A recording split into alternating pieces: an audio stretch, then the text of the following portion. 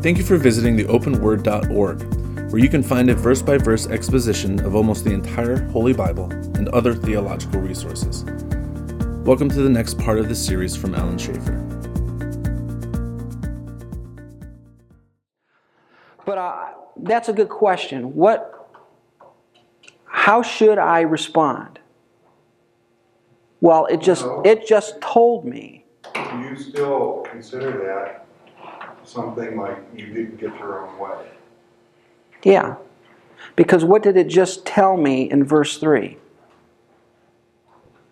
What did it just say in verse 3? Well, elsewhere we just read that it says to stay away from false teachers and everything else too. What is a false teacher? In the biblical sense of the term, what is a false teacher? Someone who maybe teaches something incorrectly, or someone who is teaching heresy outside of the faith. What is a false teacher? There's one example. I understand, but I think that's a good question. Because I'm going to tell you something. If God condemns anybody who teaches something falsely, in other words, something that's not true, then nobody would teach, because all of us have taught something that's not true. Now, what should we be right on? This piece here.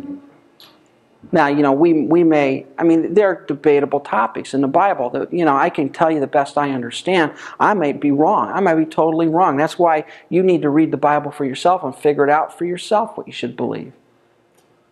Don't take my word for it.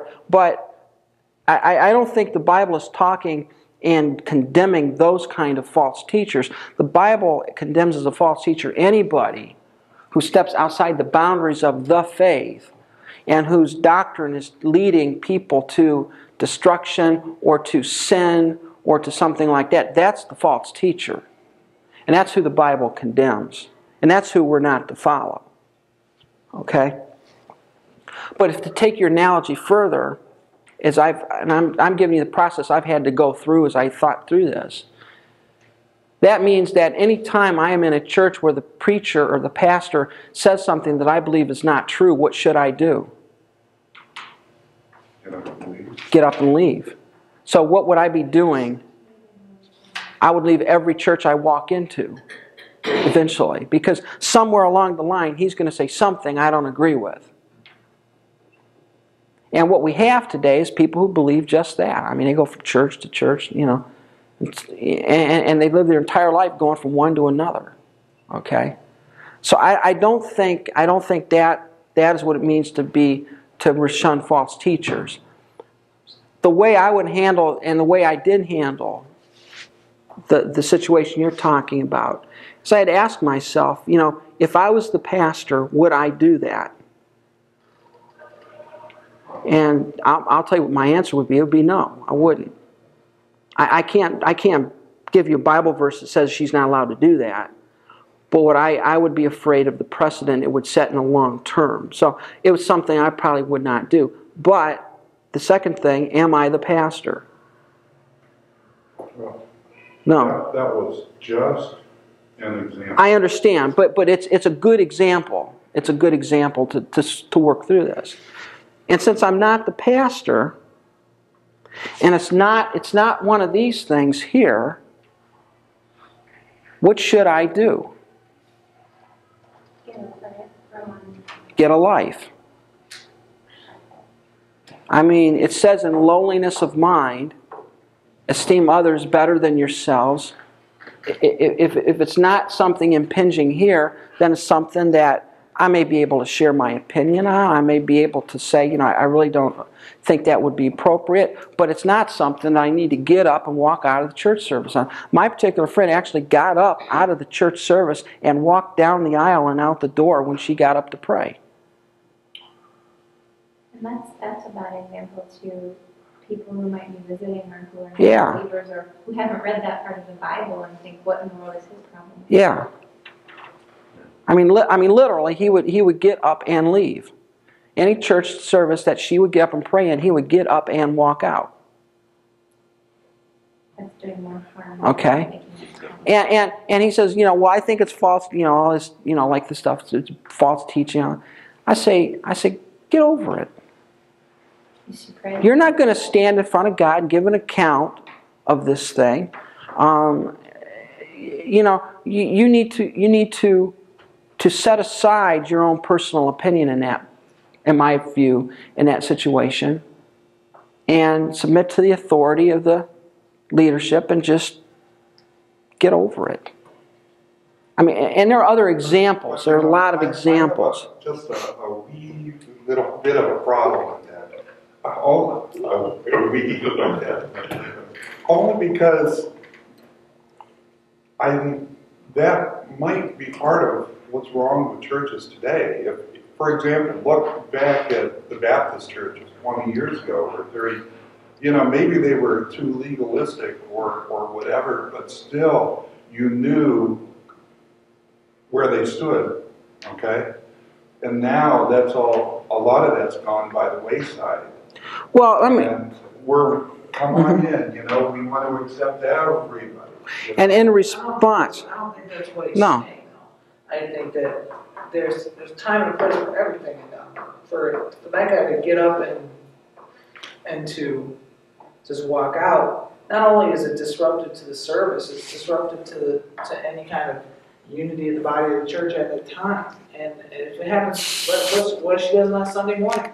She gets up, she prays on a Sunday morning, and this guy decides to get up in a huff and be a big baby, which is exactly what he's doing.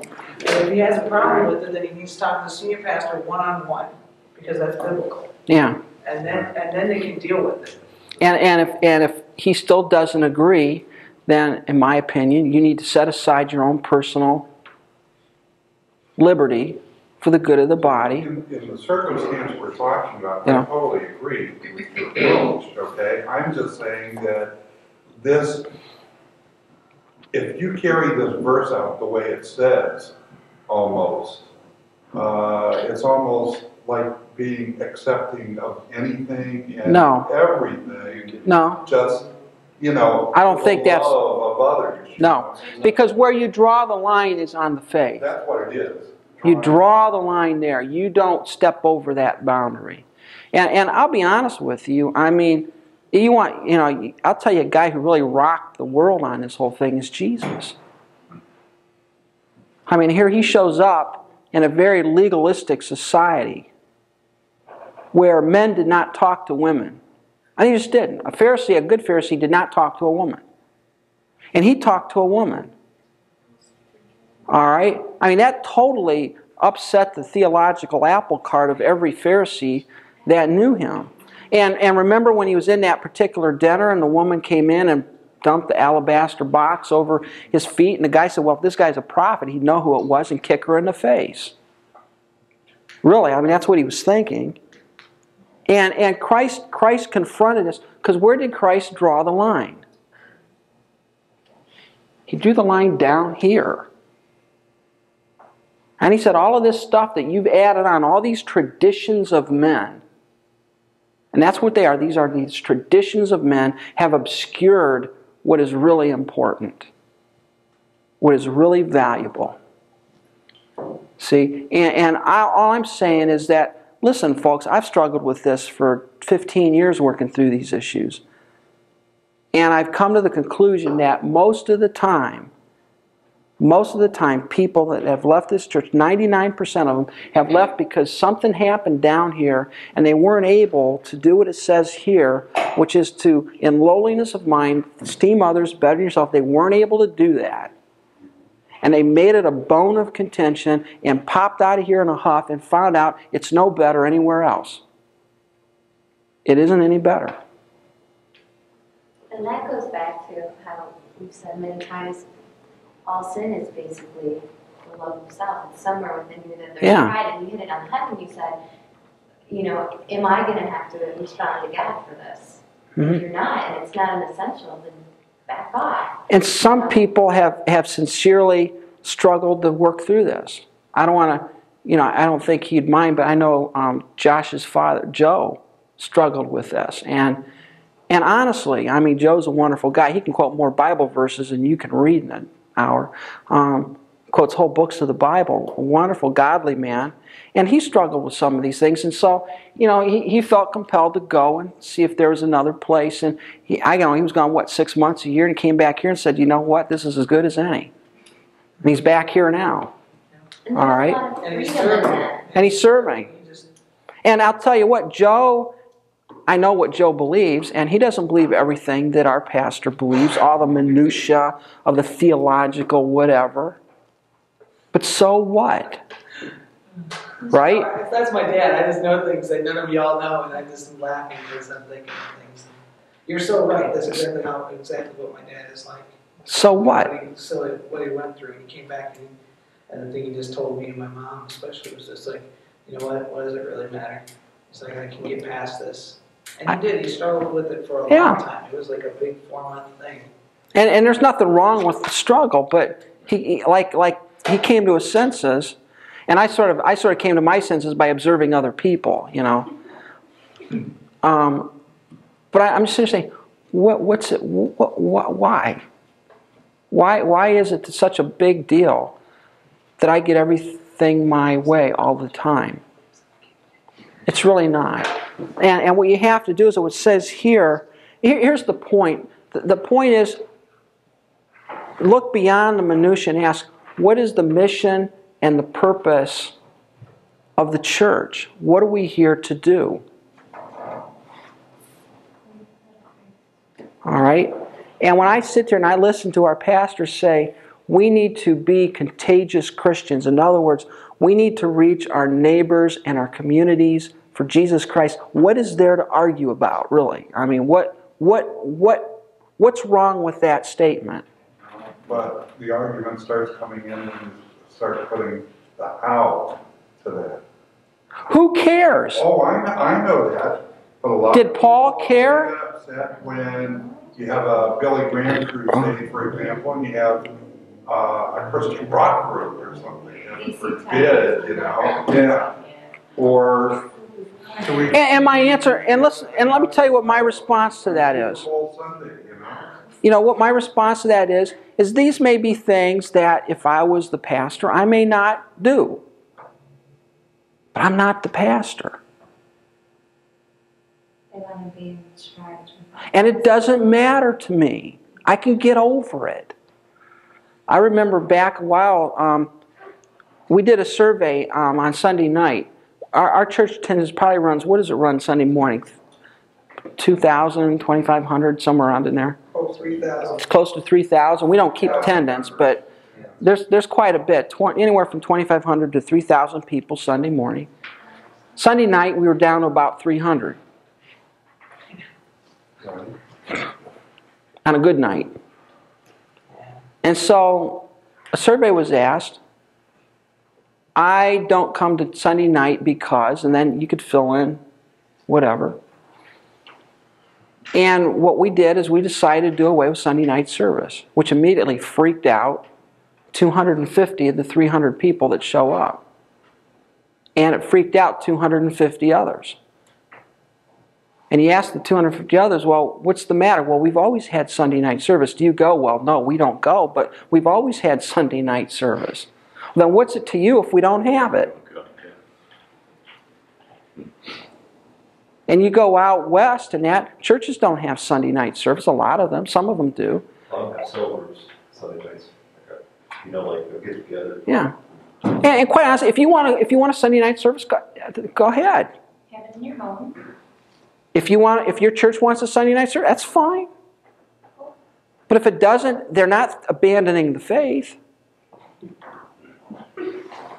I mean, our problem here, honestly, our problem was that, for example, I was the one that I did not go on Sunday nights.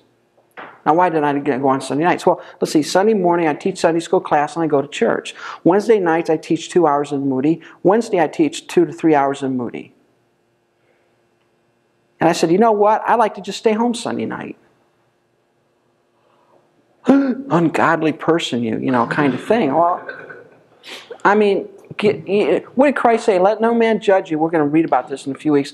Let no man judge you in terms of food or new moons or Sabbaths. Goes back to our list of requirements. You know? You need to go to church on Sunday night. So, Yeah, where? Where does it say that? Do you know, quite honestly, but they did not always have Sunday night services. It started with the invention of the electric light bulb. Really, it did. Well, for that matter, they didn't always have Sunday school. Sunday school began in the middle 1850s, 1800s. The whole point is we get chained to these traditional notions, and we define our Christianity in terms of those. And then when somebody comes back and says, why are you doing this? We think there's some unorthodox, ungodly, false teacher trying to, modernize the church, when really they're just saying, the church never did that. So what's wrong if you don't do it now? Nothing. I mean, that's what Christ did. I mean, that Christ's entire ministry can be defined in terms of challenging the religious establishment as to why are you guys all doing what it is that you're doing? What's the purpose of it? You get mad at this guy here because he does something on the Sabbath day when you don't even understand why God even gave you the Sabbath in the first place. You've made it a burden on men. Quite honestly, I think if Paul showed up, he would be one of the first ones to come to your Super Bowl night. He talked about races all of the time. He talked about athletic events. I mean, he used a lot of athletic metaphors in his writings. He'd probably be a good sports fan. Wherever the sinners are, that's where. And the whole point is we've made ourselves. I think part of the problem is we want Christians to show up at our door of our church and say, I was just passing by thinking about how to know God. Can you tell me how to meet Him? And that's not how Christ operated. Christ did not put up a tent in the middle of the Judean desert and invite people to come down and meet Him. He went where they were. He went to the sinners. We're not allowed to do that. See, when I was growing up, I was not allowed to be around sinners because they might infect me. I wasn't allowed to go to movies because that's an evil influence, as Dr. Bob Jones III says. We create all of this stuff and we don't reach people for Christ. We have a church service here tonight, or not, we have it now, it's been a few weeks old. Anybody been unhinged in here? What do you think of it? I thought it was great. It's loud music. My wife loves it. She says it's totally different. It's loud music. It's a totally unorthodox kind of Christian service that would have most Baptists dying of heart attacks. All right? That's not true. All right? Traditional Baptists dying of heart attacks. All right? But the whole question is, and it was interesting because Pastor was telling me he's coming back from Denver on an airplane talking to some business guy, a businessman in the area. And, asked, well, what do you do for a living? And Pastor told him what he did. And the conversation got around the church, and the guy was talking about how boring it was and all this stuff. And Pastor mentioned about unhinged and about what. And a guy came here to the service. He hadn't been to church service all his life, but he said, I'm going to be there. I want to come to that service. And what's the rub? What's the problem here? What are we fighting over? You're not allowed to be converted that way. It's the same guy I heard about. He's the same guy who wrote an article for one of the Cleveland papers. Yeah. Yeah. It's like, what are we fighting? And the point here, I don't know. I mean, we could talk about this long and hard and debate and all of this stuff. All I'm saying is that you have to individually ask yourself, have we denied this?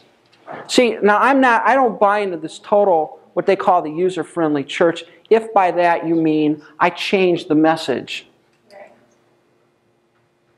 If you change the message, you've prostituted the gospel, that's bad bananas. But if you're presenting it in a new and unorthodox way, and it's responding to people in your community, so what? How did Christ you know how Christ... I mean, I can just see it now. You know, if most of these guys live in the back of Christ, they'd be back in the time of Christ, they could be complaining about this just Galilean preacher using these stories and parables and all of this stuff. And obviously he's a bad guy because he's not doing it the Orthodox way of standing up in a synagogue with the proper prayers and the proper robe on. I mean, they'd be complaining about how Christ was doing it. Yeah, and not only that, but last night we heard he went to the publican's house and had a glass of wine with Matthew. He even made wine for somebody's party. I mean, yeah, I see. The very things that Christ was castigated for, we are taking the place of the Pharisees today and castigating people for. Now, if you're changing the message, and that goes back, this is so important.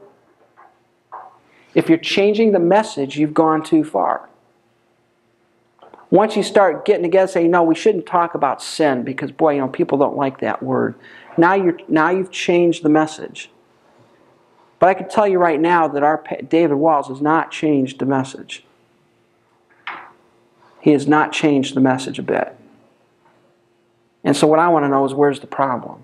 And I really haven't been able to find one.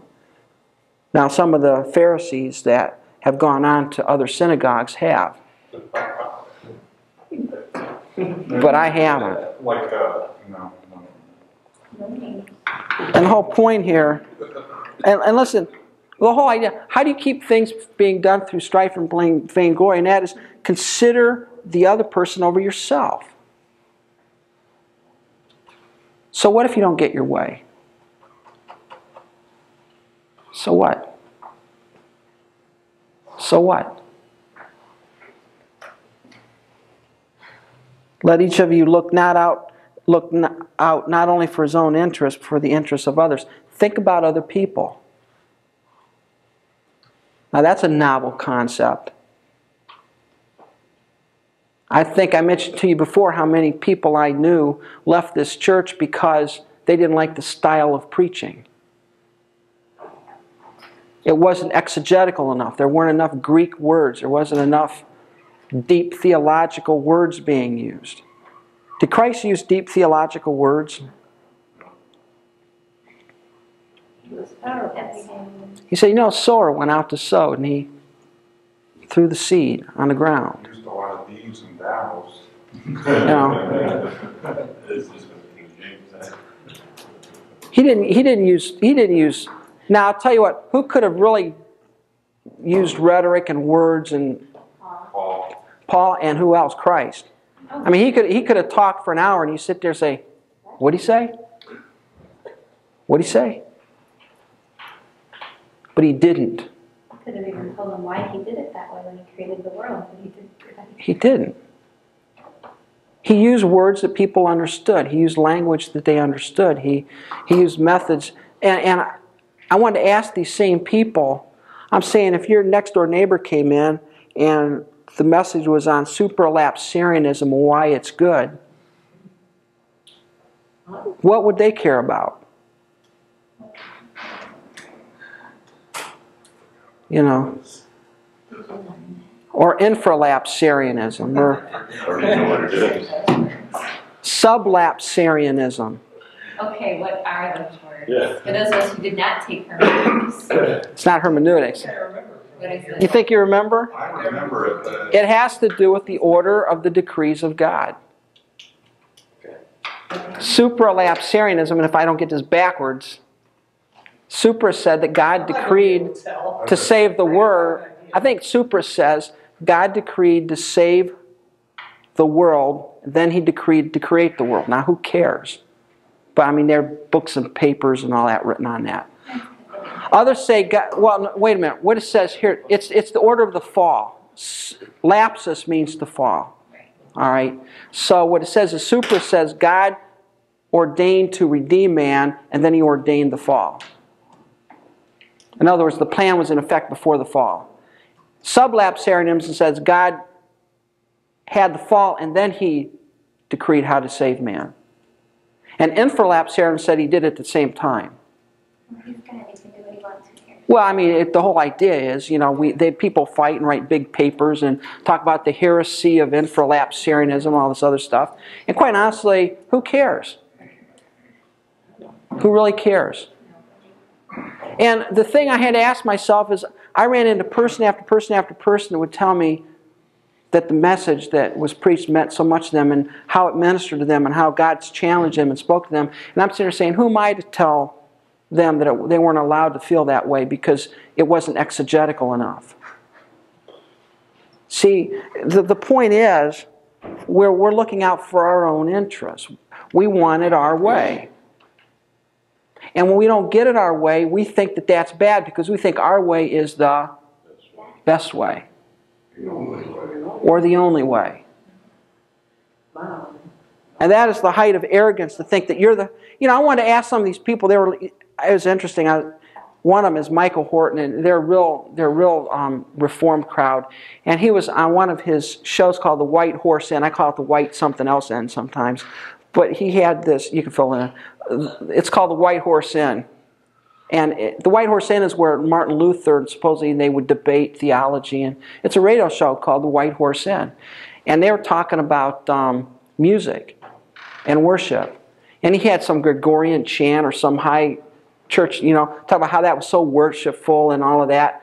And how we should not stay away from rock and roll and all this other stuff, And I'm sitting there thinking, you're telling me that we are the first generation in the history of the church that got worship right?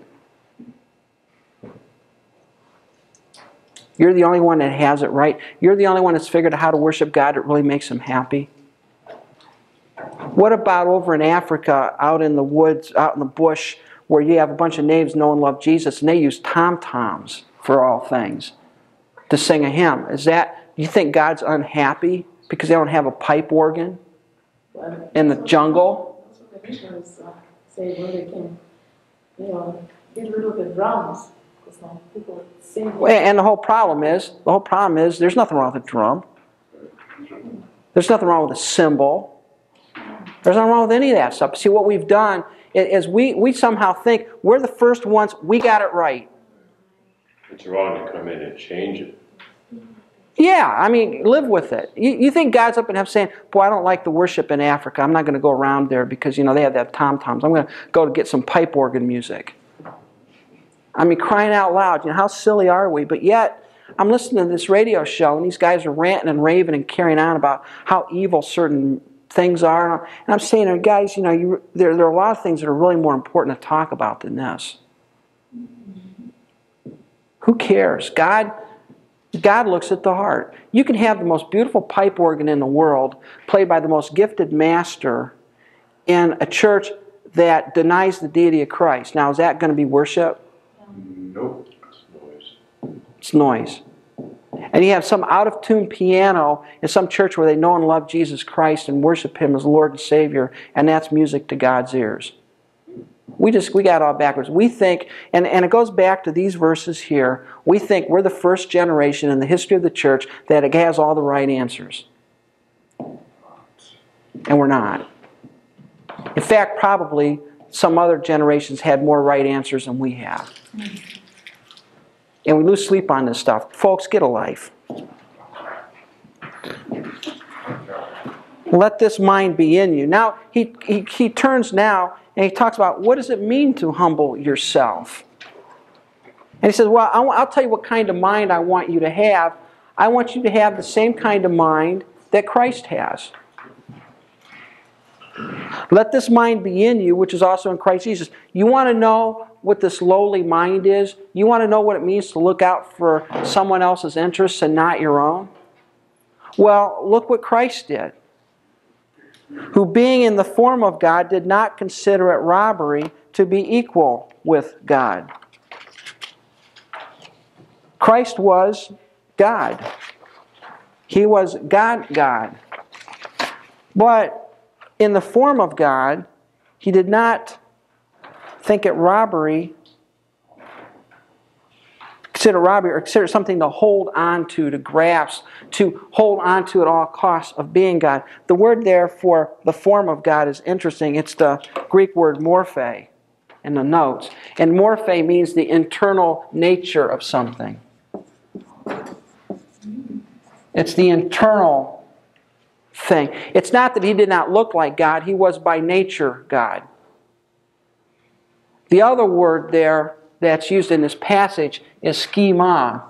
And schema means to be the form of. It's the exterior form. This is the internal constitution. This is the exterior form. And what it's saying there is Christ was God not by the way he looked, but by very nature, by very being, he was God.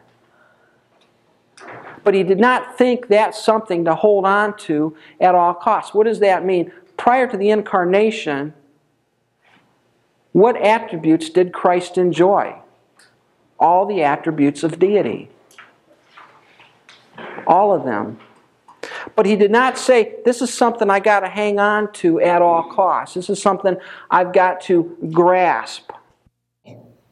He was not only in the very form of God, but he was equal with God. This is a definition of Christ's deity.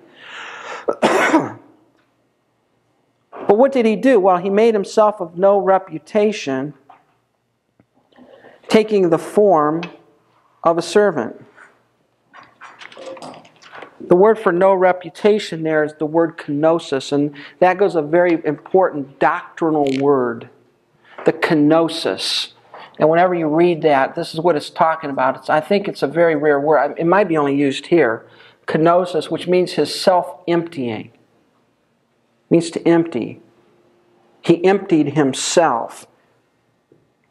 And the whole idea there is that instead of grasping and hanging on to these attributes and this place of deity that he had, he set it aside in order to become, and it says here, taking the form of a servant.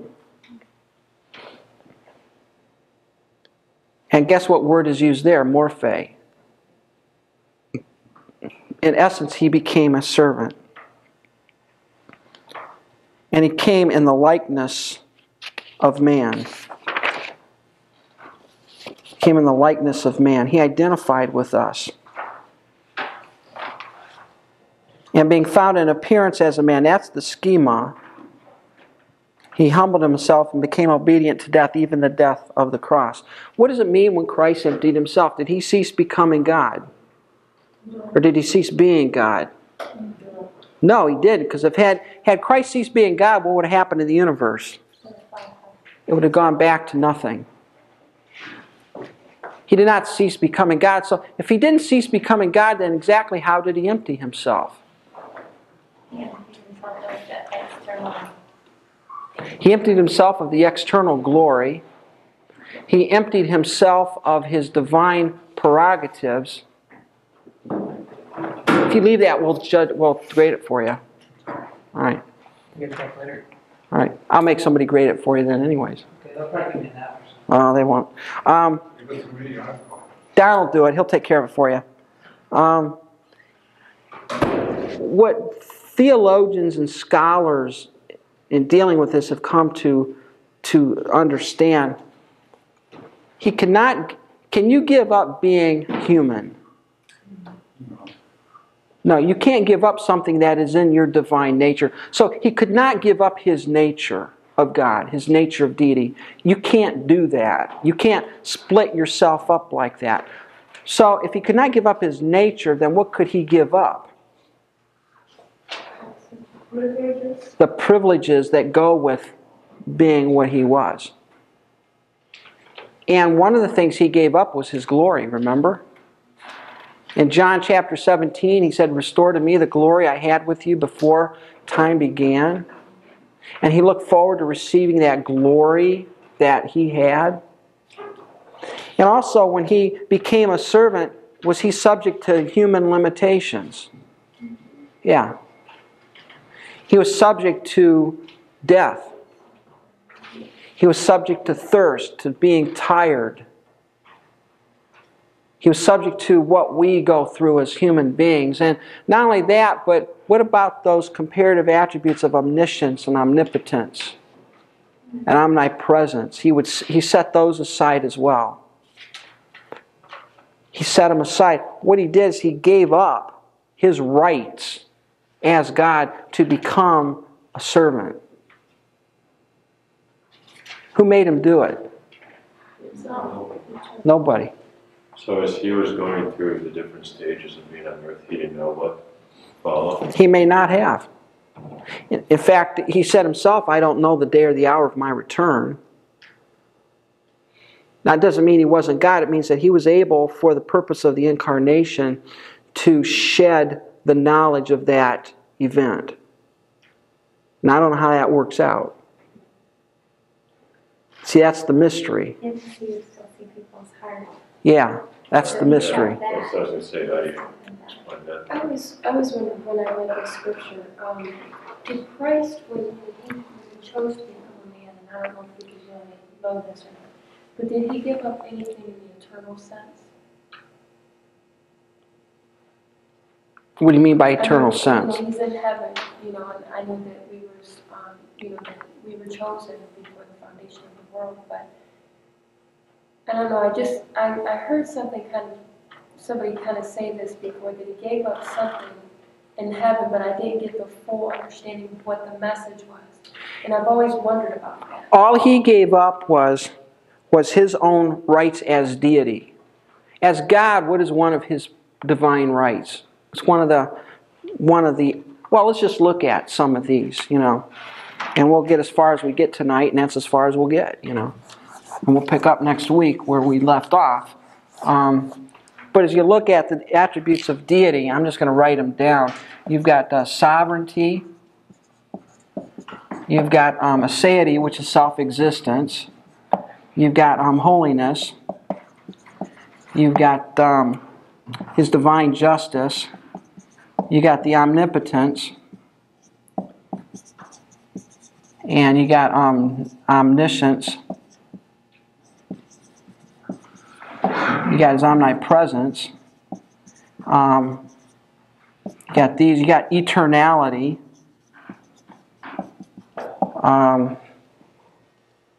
Let's just go with those. What did you say? Aseity? Self-existence. Okay.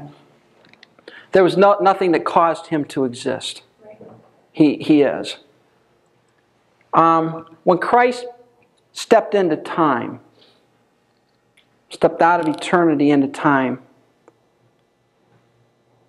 did he give up his sovereignty?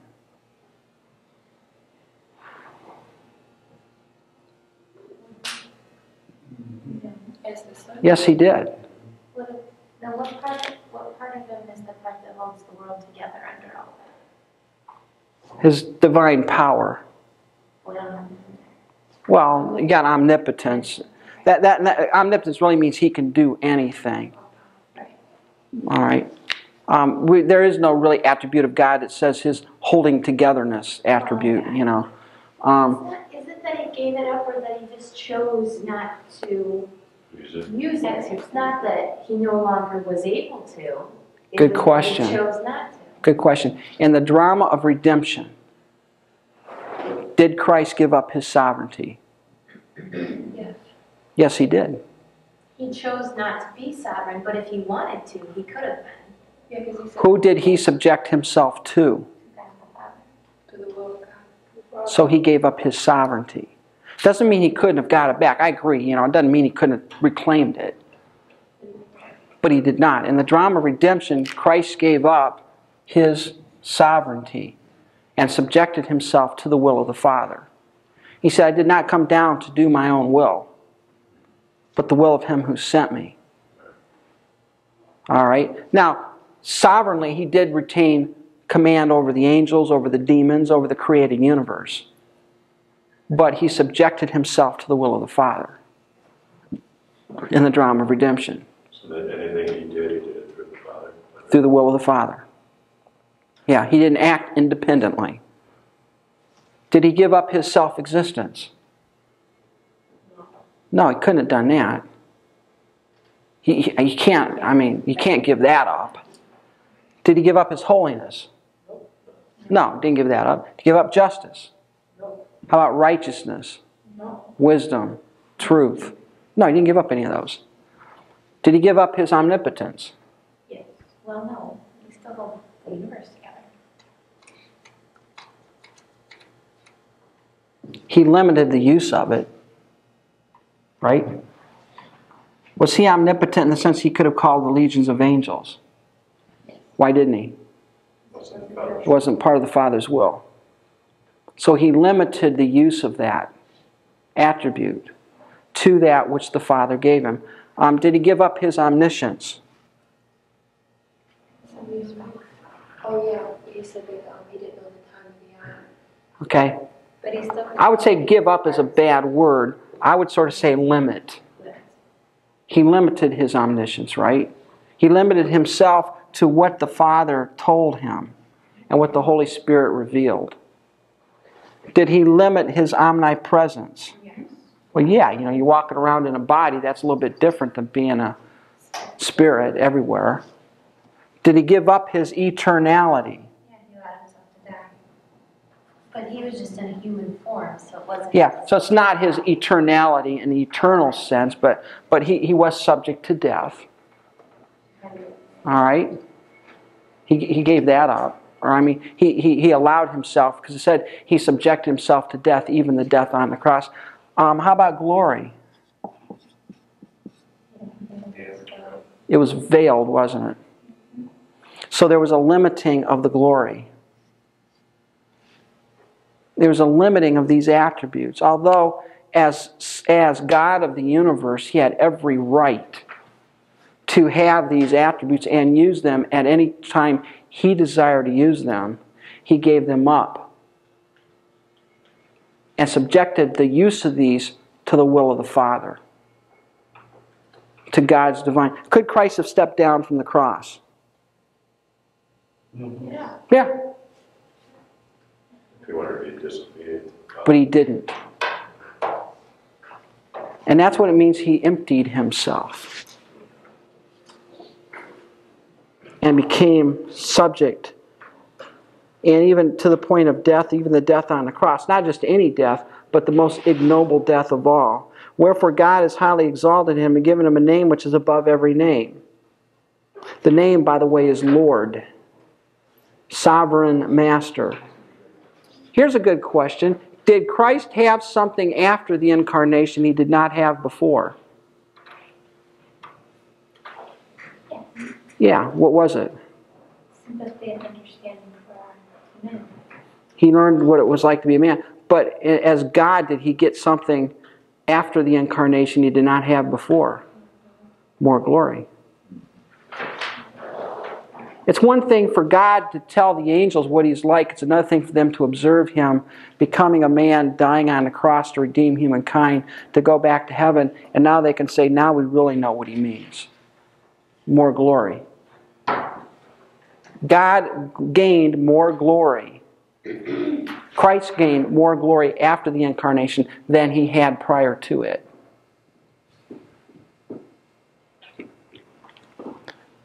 That at the name of Jesus, every knee should bow in heaven and earth and under the earth, and every tongue should confess that Jesus Christ is Lord. To the glory of God the Father. God's exalted him. The point here is because Christ emptied himself, God has exalted him. And what you see here is the way God operates. The degree of exaltation you will receive is proportional to the degree of humility you go through and the suffering that you go through. Those who suffer much receive more glory.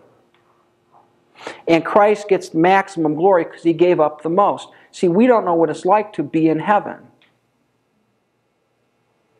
If we were in heaven for 2 years of our time, and someone would say, you got to go back to earth now and live another 10 years, we'd say, forget it, I'm staying. I'm not going back there. Who wants to work under the hood of a car when I'm up here? You know? Who wants to watch a movie? I'm up here. This is great.